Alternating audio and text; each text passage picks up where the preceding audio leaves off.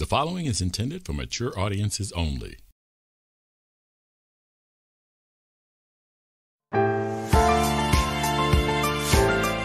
Welcome to Altitude Adjustment. Good afternoon. I'm Leon Davis, and you're listening to the podcast Altitude Adjustment. It is Saturday. Losing track of my day. Saturday, May the 21st, 2 p.m. Central Time. Thank you very much for joining me today. Today I'm going to talk about Nerd Prom. Now, Nerd Prom, I'm referring to the White House Correspondents' Dinner. I consider myself a nerd. I like, nerdy things. I've been in computers for 30 years. And I've pretty much done everything you can do with a computer. And so this morning, I'm, going through my routine, getting ready to do the podcast. And one of the things that I have learned over the years is I don't change procedures or, change things in a mission critical situation. A mission critical situation is when you have to perform, when you have to do things and get them done, that becomes mission critical, and you rely on those things that have gotten you there. Now, you can go back and later and change your processes and change, your materials or whatever you're working with to better implement what you want to do, but I don't usually do that in a mission critical situation. So on the morning that I'm going to do the podcast, I don't introduce updates and things like that because that means I haven't had a chance to determine if that update is going to make changes that are going to keep me from being able to do the podcast. Microsoft has insisted that they should have a say in that I should change my processes to accommodate what they want. And I understand the need for updates. I understand the need for having your system in peak performance.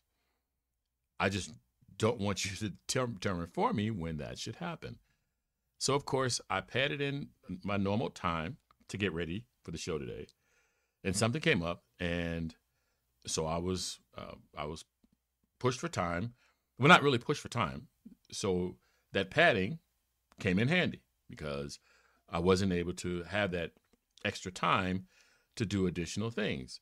But I was okay because I didn't make any changes to the system. I knew the whole purpose of that padding was for me to be able to do other things in the case of, something coming up. And then I wouldn't be rushed. Still fine. Come to start up my computer, update.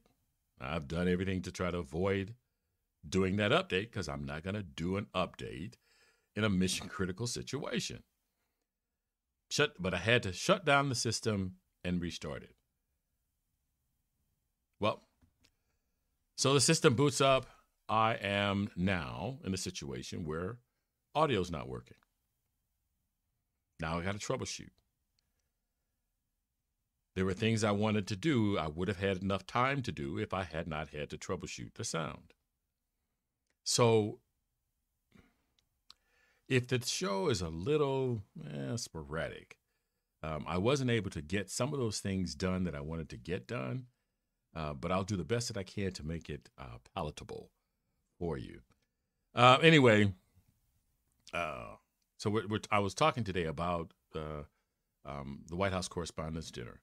Now, the White House Correspondents' Dinner had been, not the previous president's cup of tea, and they decided to avoid that. And then there was the pandemic. And so after, I guess, 3 years, I think that was mentioned, they have started back up doing the White House Correspondents' Dinner. And there were a couple of things about it that I really liked. I don't know if you follow those kinds of things, but the White House Correspondents' Dinner, this year starting up, I thought was excellent because it did kind of bring back some of the normalcy, some of the boredom. I won't call it boredom, some people call it boring politics. I don't find politics boring.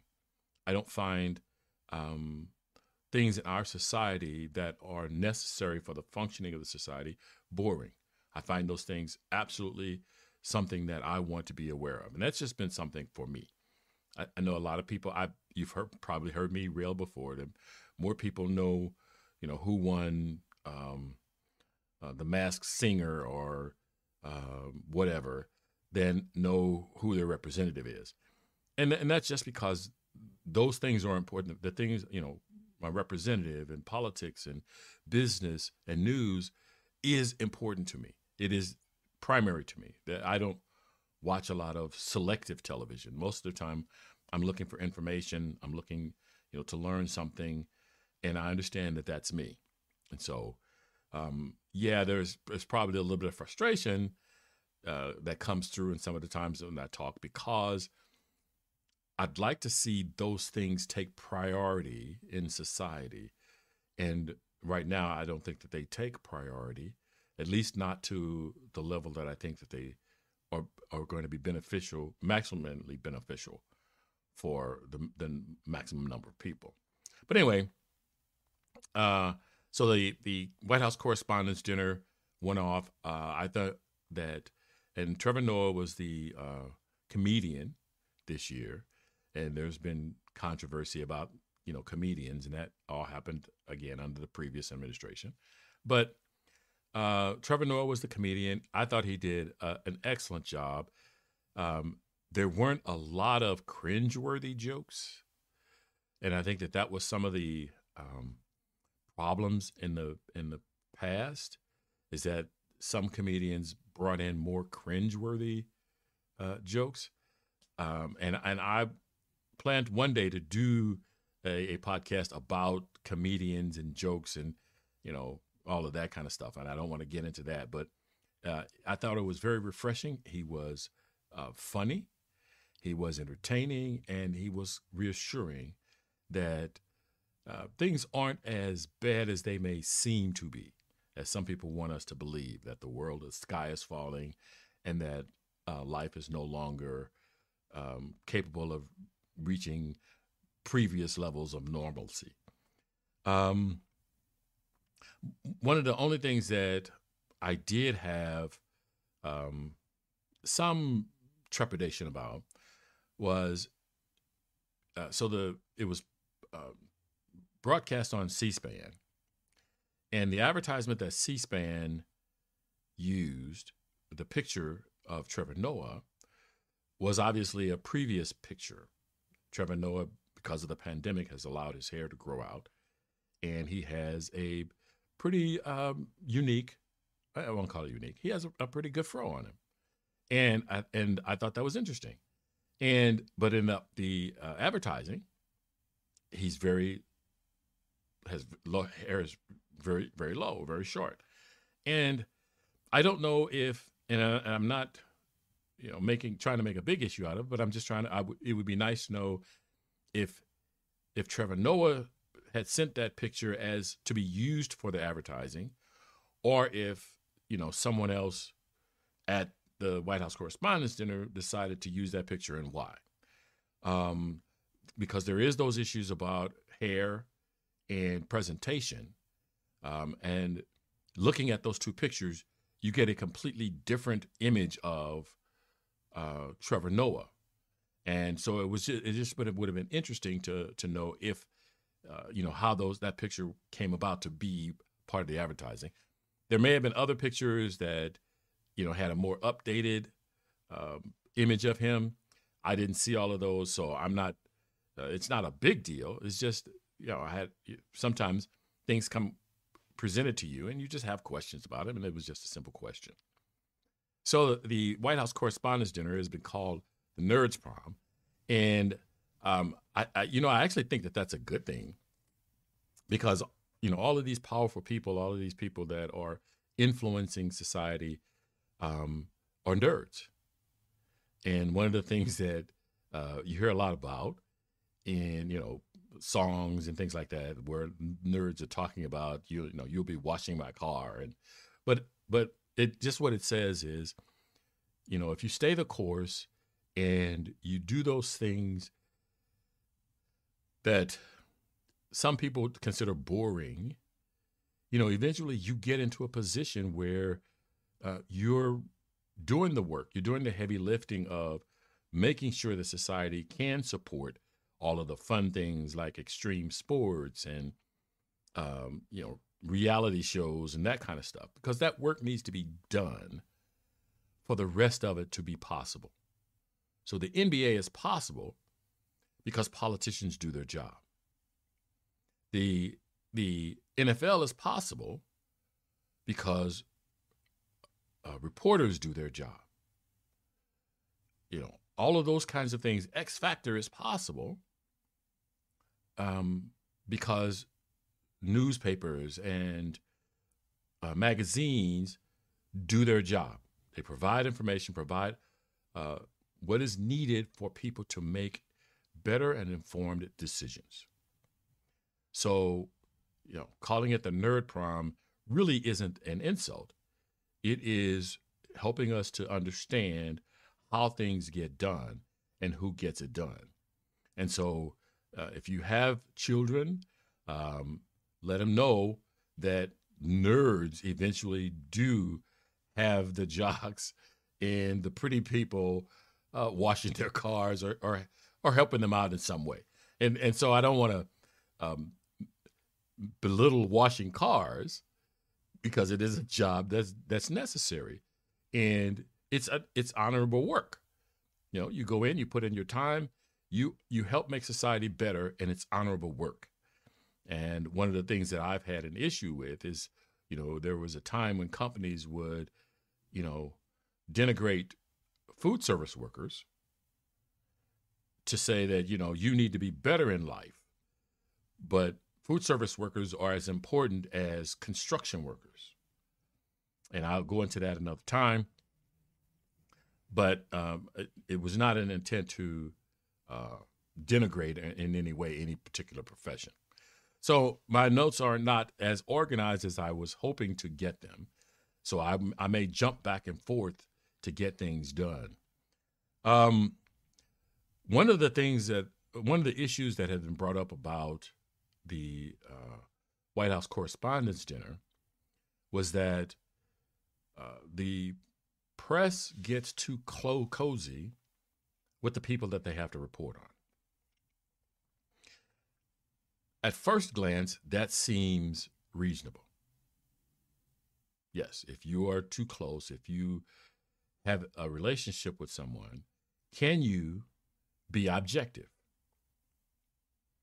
And so that's what the essence of that idea is that you lose your objectivity the more you are familiar with the object of your reporting. Now, I can see where that in some cases, and maybe a lot of cases, is going to be a problem. I just think a professional knows when and how to separate themselves from the object of their story. So if I've got to report on something, I know what the facts are. I mean, I know what the truth is. I know what I'm seeing. And if I report that, apart from whether I like the object of my reporting, I can still be objective. And I believe I'm not the only one that can do that. I'm a professional has to be able to compartmentalize. Compartmentalizing things is necessary for most of us to get things done. Yes, we might like our boss, but if we're not getting paid right, we're not going to continue to accept less pay because our boss is fantastic. So you compartmentalize. While I like my boss and my boss, wants me to take less money, I'm not going to take less money because I like my boss. So I don't think that the press being cozy or being able to have a relationship with the people that they cover is the major issue. Now, one of the things that I see is a potential. So as a reporter, as someone who's has a responsibility to the public, and so I've watched a lot of, I can say a lot. I've watched journalist videos or programs about journalist integrity and what they should and shouldn't do. Maybe not necessarily what they should and shouldn't do, but the responsibilities and the challenges that they face. So one of the challenges or that I question is there a time when you're not a reporter? Let's say your responsibility is to report on politics. Is there a time, is there a moment in your day when you're not responsible for reporting what you see and hear when it pertains to politics? You're at the correspondence dinner. You are, having a conversation with someone, and you noticed that, or you hear or see something that a politician does or has an interaction about. Okay. It is a casual affair. And I know that there's this, this off the record, I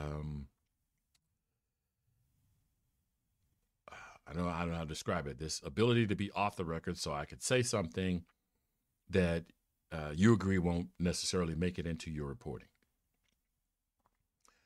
But if a reporter is in a situation where they hear or see sensitive information, and that sensitive information, the reporter doesn't have all the context, but they have a responsibility to the people to report what they know, what they've seen, and what they've come across.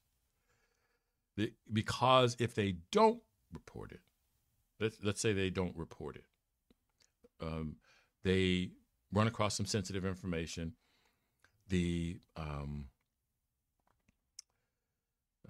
One of the people, reaches out to them and says, don't use this information right now.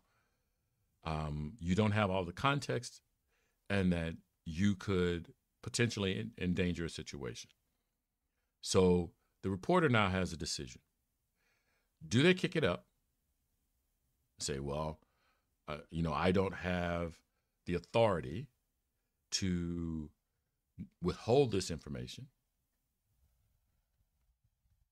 And they kick it up, and then that person has to determine, do they have the authority to withhold the information, and do they kick it up? And that reporter and each person in that chain has a responsibility to determine if sharing that information can be a bigger problem than reporting that information. Now, I because I've never worked in that situation, I'm not a part of that chain. I don't know all the rules and regulations governing that. So for me, it is more about asking a question and exploring the possibilities, and trying to understand that, so that I can understand news reporting and being a journalist in a finer way.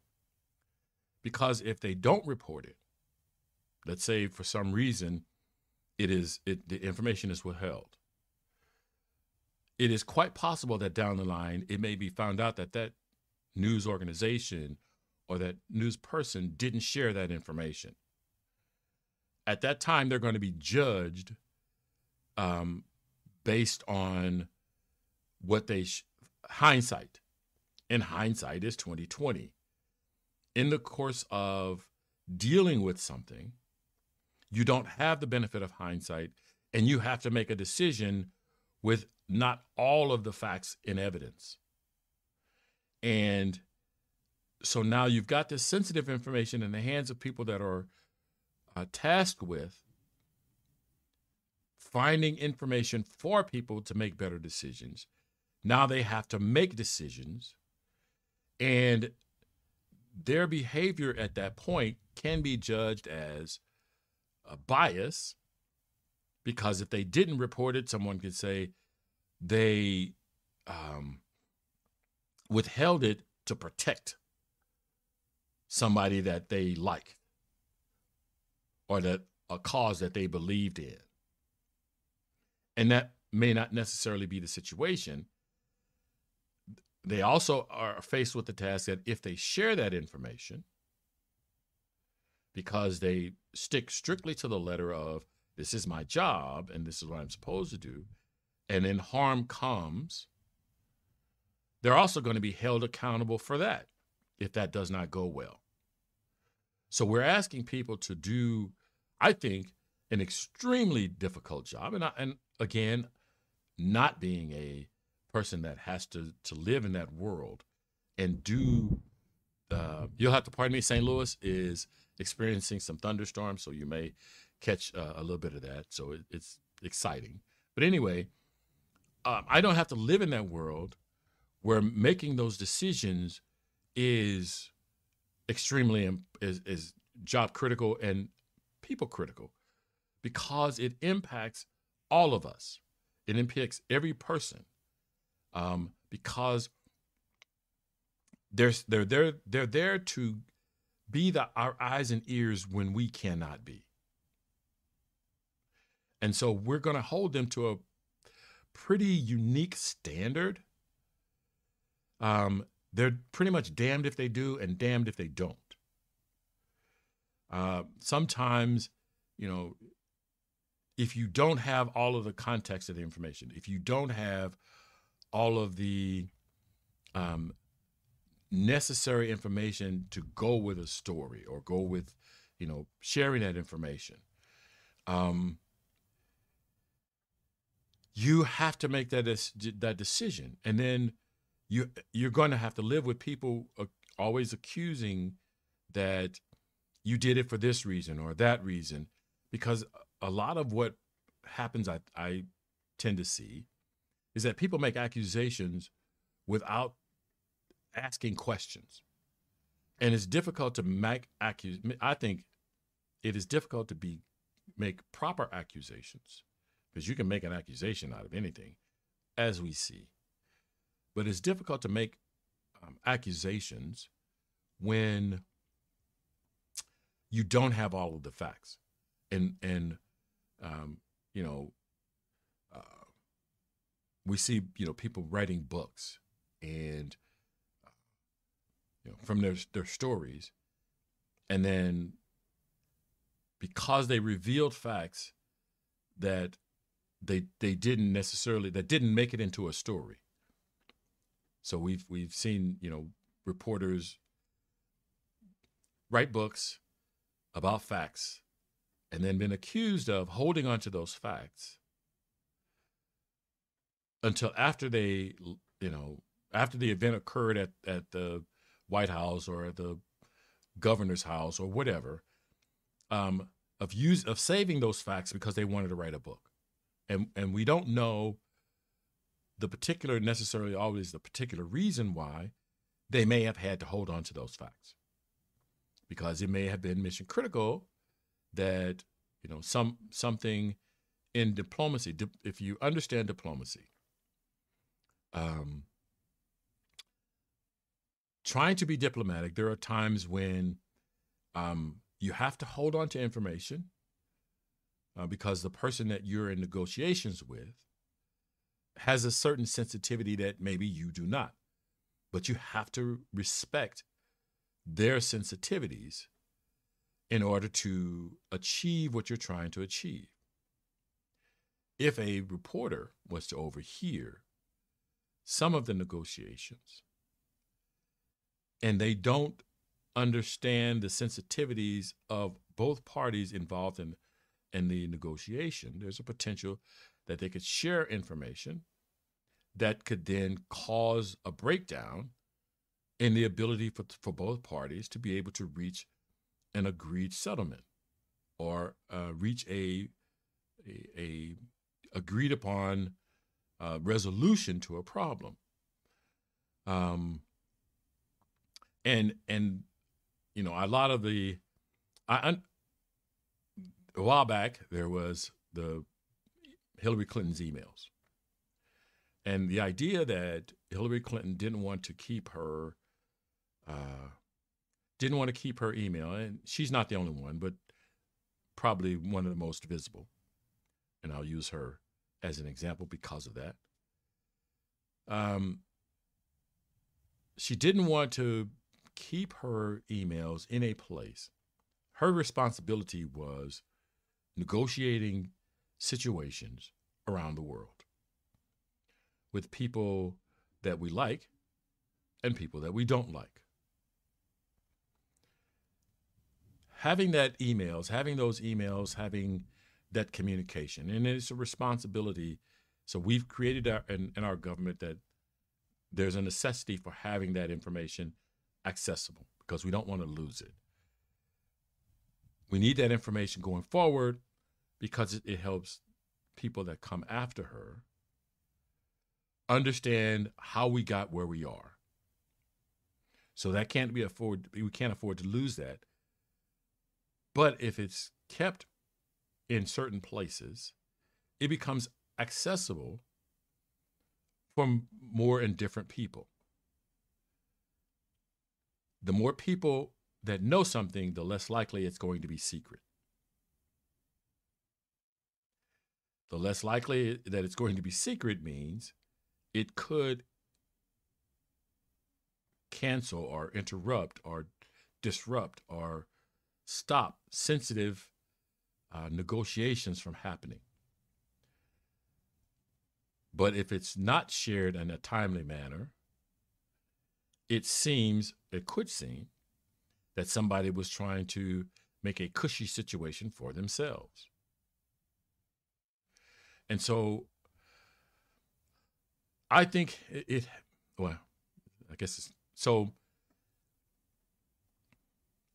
when I listen to people who make accusations about people sharing of information and communications and things like that, I think I have to take into consideration, does that person take into consideration all of the factors that go into that situation, and are they accustomed to thoughtful examination of situations? Because there are people who they make accusations and it's not thoughtful. It's just they have the intent to promote a particular ideology, and this becomes a whipping horse that they can use because we as citizens don't always have access to that information.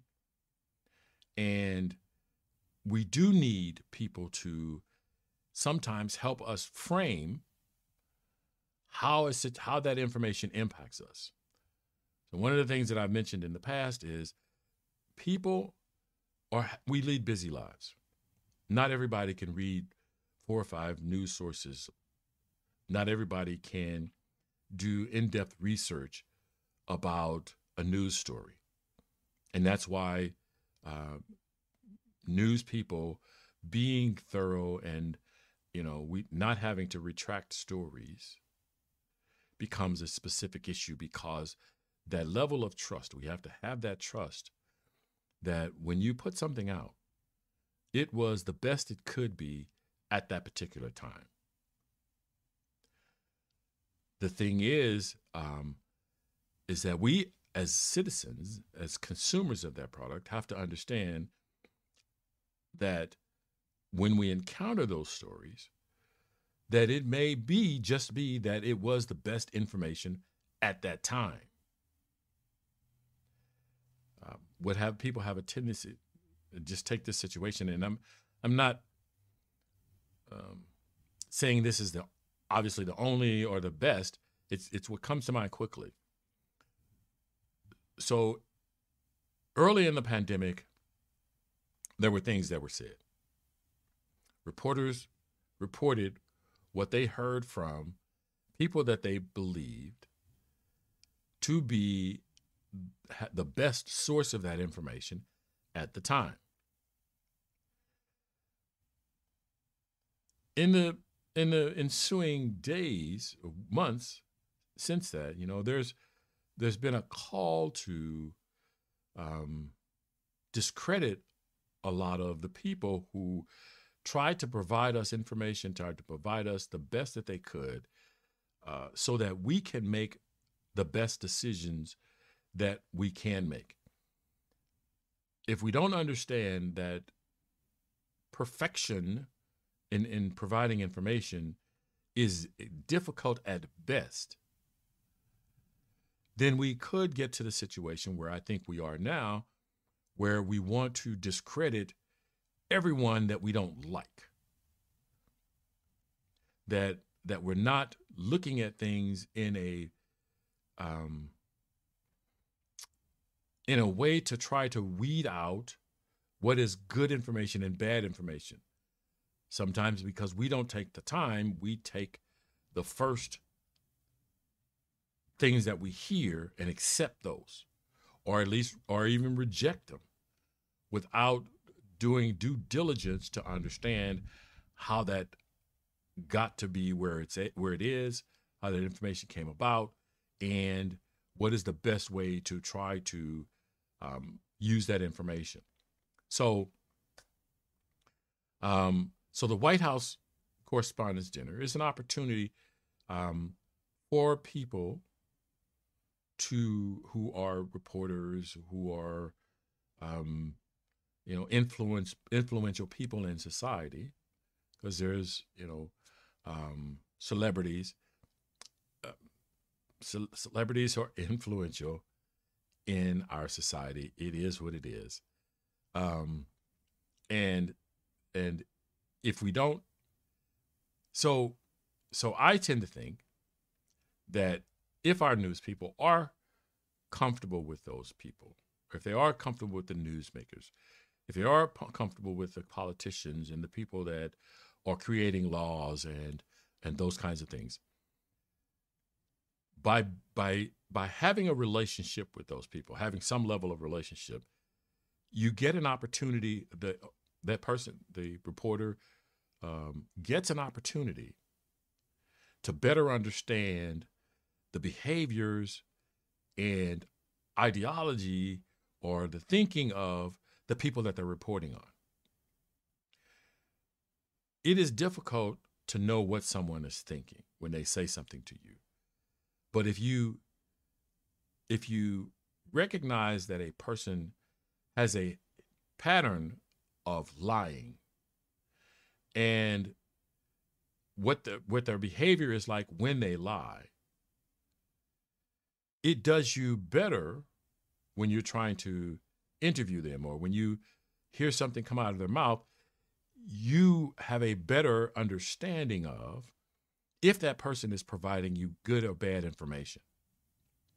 But if you are at an arm's distance from a person, and then you only can take it at face value because you don't have those other skills that you can add to determining if this person is providing good or bad information. So I tend to think, I mentioned that there is a knock on this event, that the press becomes too cozy with the people that they report on.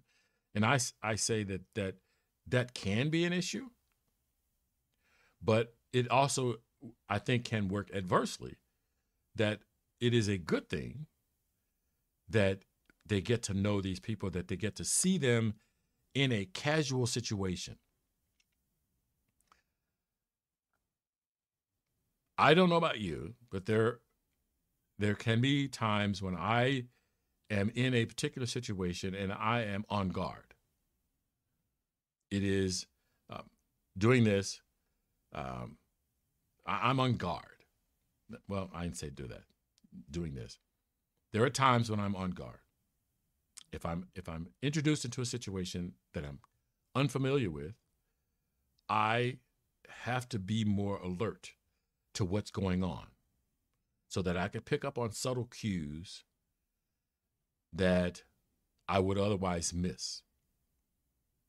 So when people are asking me questions, I have to be more alert to, are there questions intended to trap me into saying something I would not otherwise say, or to make me look a certain way that I know that I'm not. So I'm alert in certain situations when I'm around, people that I trust or people that I have a relationship with. I am better able to choose the words that I need to communicate that what I want to communicate, and I may become a little more lax. But because I'm a little more lax, I'm using words that I know that they're familiar with, using ideas I know that they're familiar with, that I don't have to work extremely hard at describing. And so if you have the relationship, if they have a relationship with the politicians, sometimes it becomes easier to determine what is news and what is not.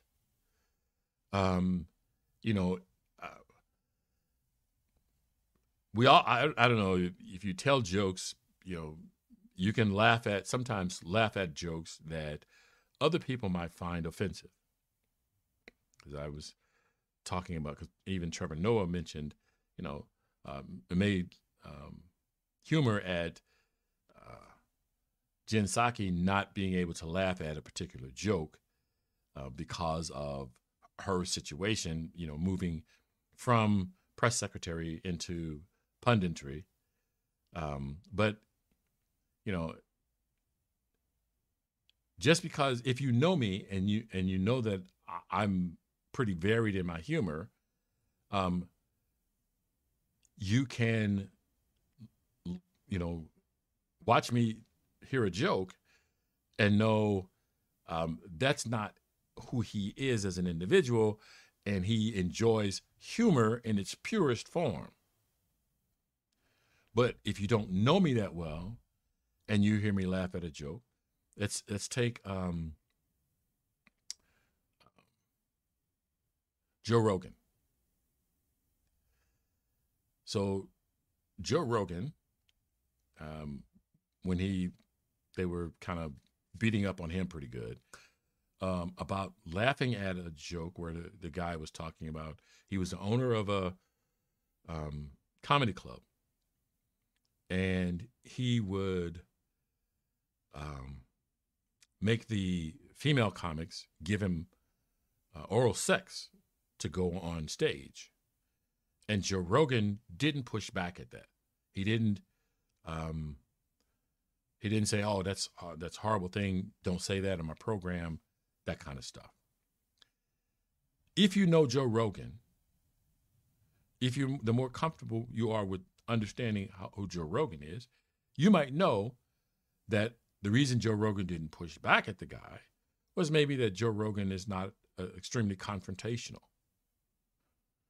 And his what seemed like a tepid behavior was his way of communicating that he didn't find that joke particularly funny. But you wouldn't know that if you don't know Joe Rogan. If you aren't comfortable with understanding his behaviors. But if you are, the more comfortable you are with his behaviors, the more you know that if he's not really laughing hard at your joke and he's just going, ha ha, he's really telling you it's not funny. But I'm not going to turn this into a confrontational situation. I'm going to move on. I'm going to not create a problem here. But, I don't find it necessarily palatable. We don't all easily step up sometimes when we hear things that we think are offensive. It depends on the situation and depends on the person. the more comfortable you are with a person, the more likely you are to express yourself. And so getting to know the people that you report on, that I would think gives you an opportunity to better understand what you're seeing, better interpret the behaviors that you see around you. And so that's just how I tend to think that would go. Of course, it would be interesting, for someone else who has a different perspective on that to help me see the things that I would not see. So I make an attempt to try to look at the different angle and see if I can understand where my logic breaks down. And I can only go so far because I like anybody else, I am only exposed to so much information, and I can only contain so much information. I can only consume so much information. And but the more people that I'm around who, are presenting information, the more opportunities I have to learn. And I'm always looking to learn something new. Let's see. Just want to make sure. I was actually pretty close. I was thinking this was going to take a little bit. I was going to have a little bit more material, but I was able to cover it.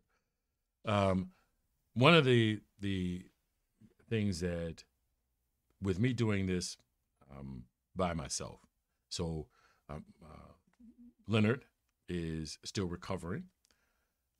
Warren is still dealing with family issues, and I don't mean to say issues as in problems. I'm just saying he has some things that are family related that he's taking care of. So I get to be here by myself, and I'm pretty, I'm actually enjoying it. It gives me a chance to develop the skills of one of the things that I have concerns with is when I have somebody to talk to, when I'm conversing, I have visual cues and auditory cues as to how the person is perceiving what I'm saying. And then I can tailor my conversation to make sure that the point I'm trying to make is the point I'm making. When I'm talking to the camera, I don't have those visual cues. I don't have some way to understand how that information is being interpreted, to see because communication is an iterative process. You make a statement, you see the reaction of the person that that you're talking to. You see they make statements back to you that you then interpret as they've understood you, or that they're not on the exact same wavelength that you are, right? That they're not specifically picking up exactly what you're trying to say. And so then you need to use other different words or do something different to help ensure that what the idea that you're trying to get across is getting across. And that's why I say communication is probably one of the most difficult things that we as humans have to deal with. I am like just super surprised that we've been able to develop and communicate in the ways that we do, and to get things done. It's just fascinating to me, because it is so easy to be misunderstood. And if you add into that there's a difficulty to get ideas in their purest form from one person to another person, and then you add in all the other factors, like sometimes you're talking to a person and they're just having a bad day, or they're having, they have other things that block or that filter what you're saying in the wrong way. And then you have to adapt if you want to try to communicate with them and get your point across. I've recently used the example of, I say dragon, and what you get in your mind about a dragon may not be what I'm thinking about in my mind, and then the back and forth allows us to eventually get to a place where you fully understand the idea that I'm trying to present. And so, with communication being that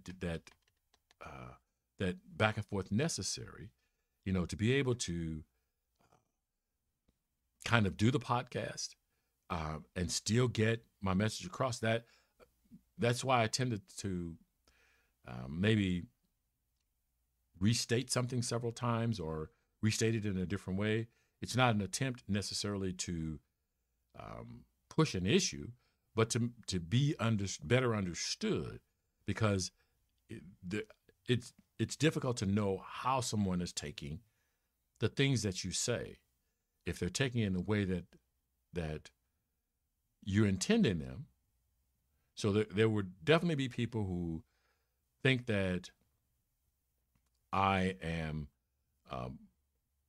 biased in a certain way because they don't understand me and how I ask questions and how I approach issues. And if you don't know those things, then yeah, I would seem to have certain biases.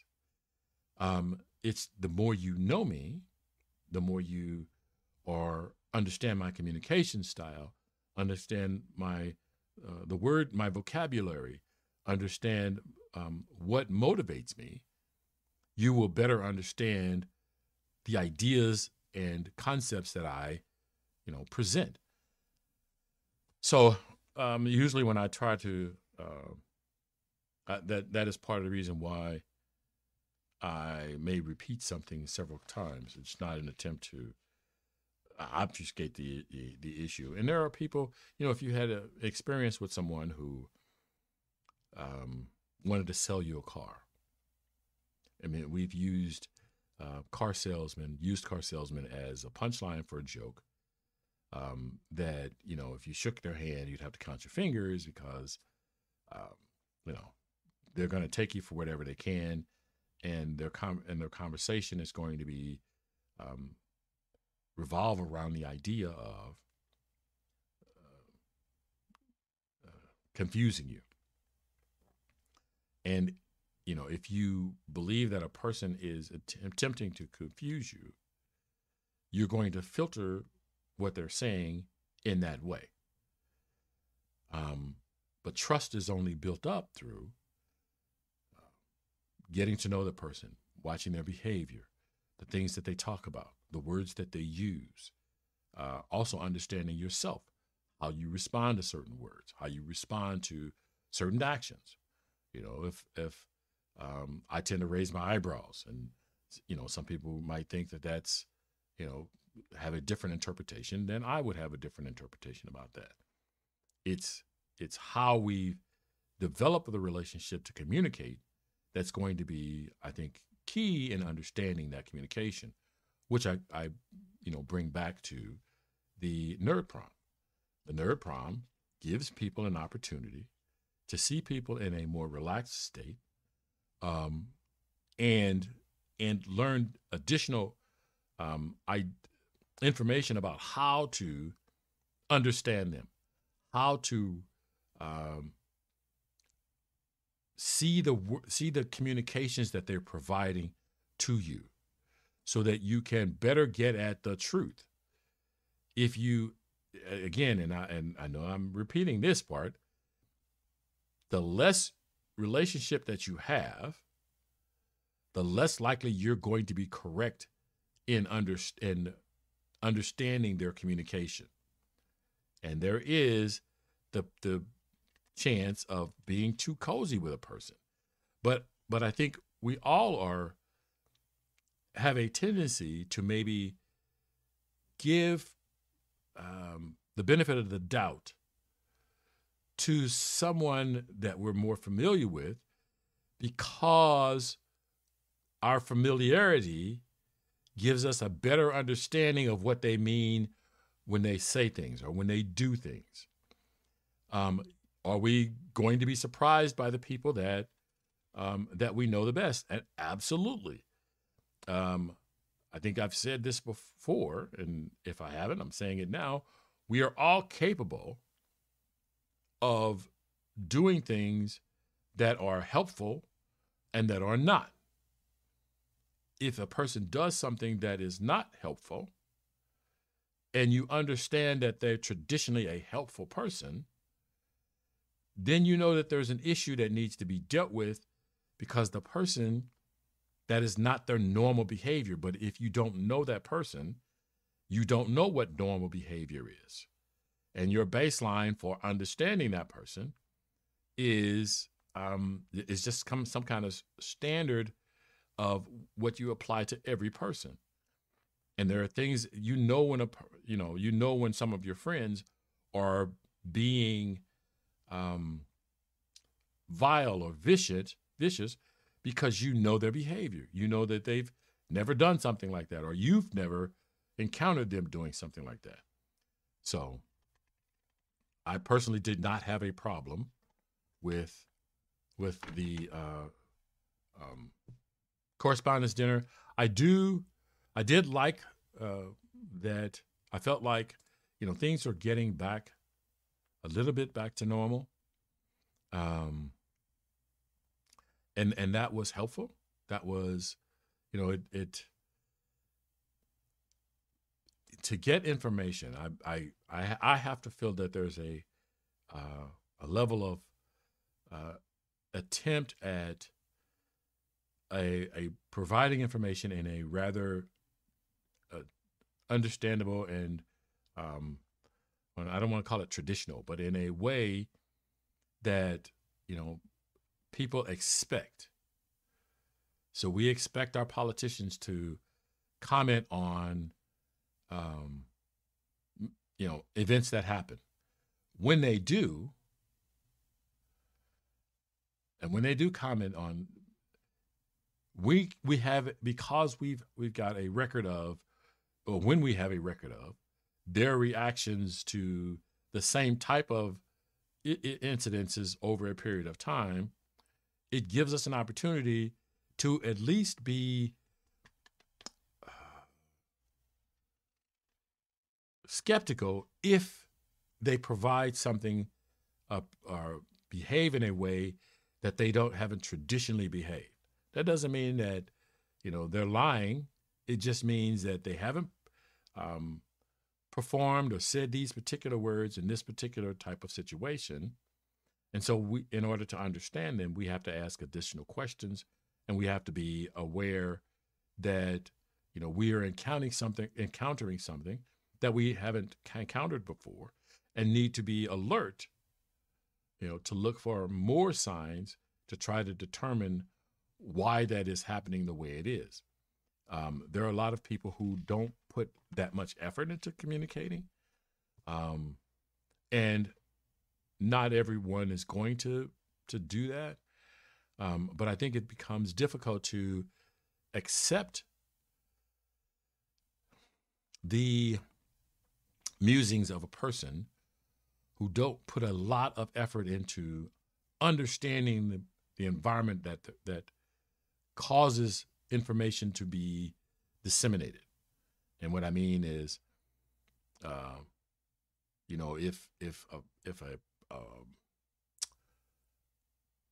if you're not understanding what politics is about, it becomes difficult to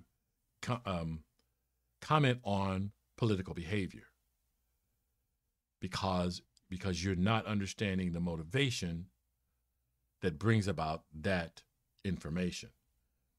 And a lot of people just don't put in the time to understand politicians, and that's where analysts come in when they talk about, I think that the person means this because of my experiences with that person. Now, modern day punditry has its drawbacks. I listen to a lot of it, and much of it I have to filter through the idea that the news station is filling time, because sometimes I look at these questions and I go, that can't be a real question, because it's so obvious or something of that nature. So I do, question I do question actually everything that I hear. I just try to put it into perspective to make it useful. Some of it's very useful and some of it's not as useful, but you do have to have that so that you can create your ability to understand that world and that environment and why those things are happening, and how do you get good information when the system is having a hiccup. And I'll have to go into system having a hiccup on another show, but I encourage you to listen to more and more people discussing the kinds of things that interest you, because it gives you more opportunities to sharpen your bullshit detector. And it gives you an opportunity to know when somebody's just, saying things to try to influence you versus to inform you. I want to thank you very much for joining me this afternoon. I will be back next Saturday. And I hope that you had a great week. And if you're in St. Louis, stay dry. That concludes this episode of Altitude Adjustment. And thank you for listening.